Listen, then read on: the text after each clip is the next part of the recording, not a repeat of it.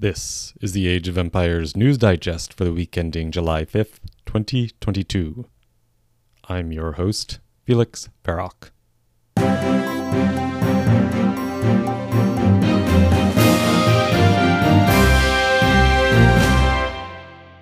Top story this week. Tato tests positive for COVID.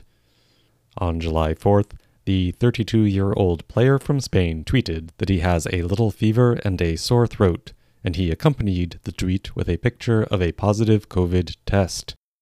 Regardless, he played his scheduled match in Arena Classic, a B-tier tournament hosted by Akal and Arzak, and beat the Bloodless 3-0.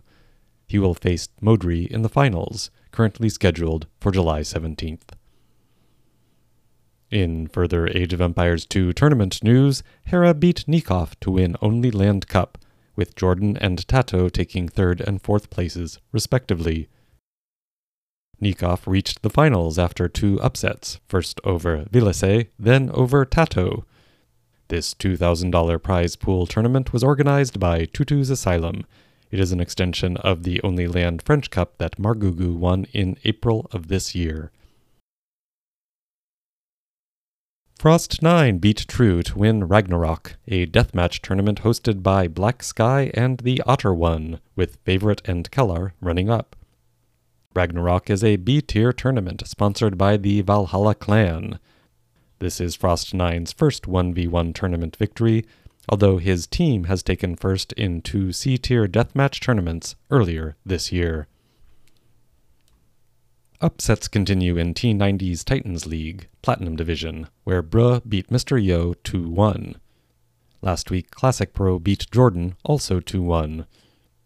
T90's Titans League is a weekly series of matches with a round-robin group stage, followed by a single elimination playoff.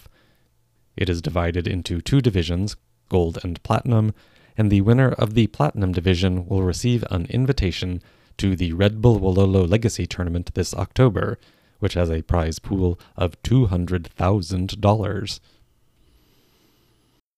Registration has opened for the Latin Teams Tournament.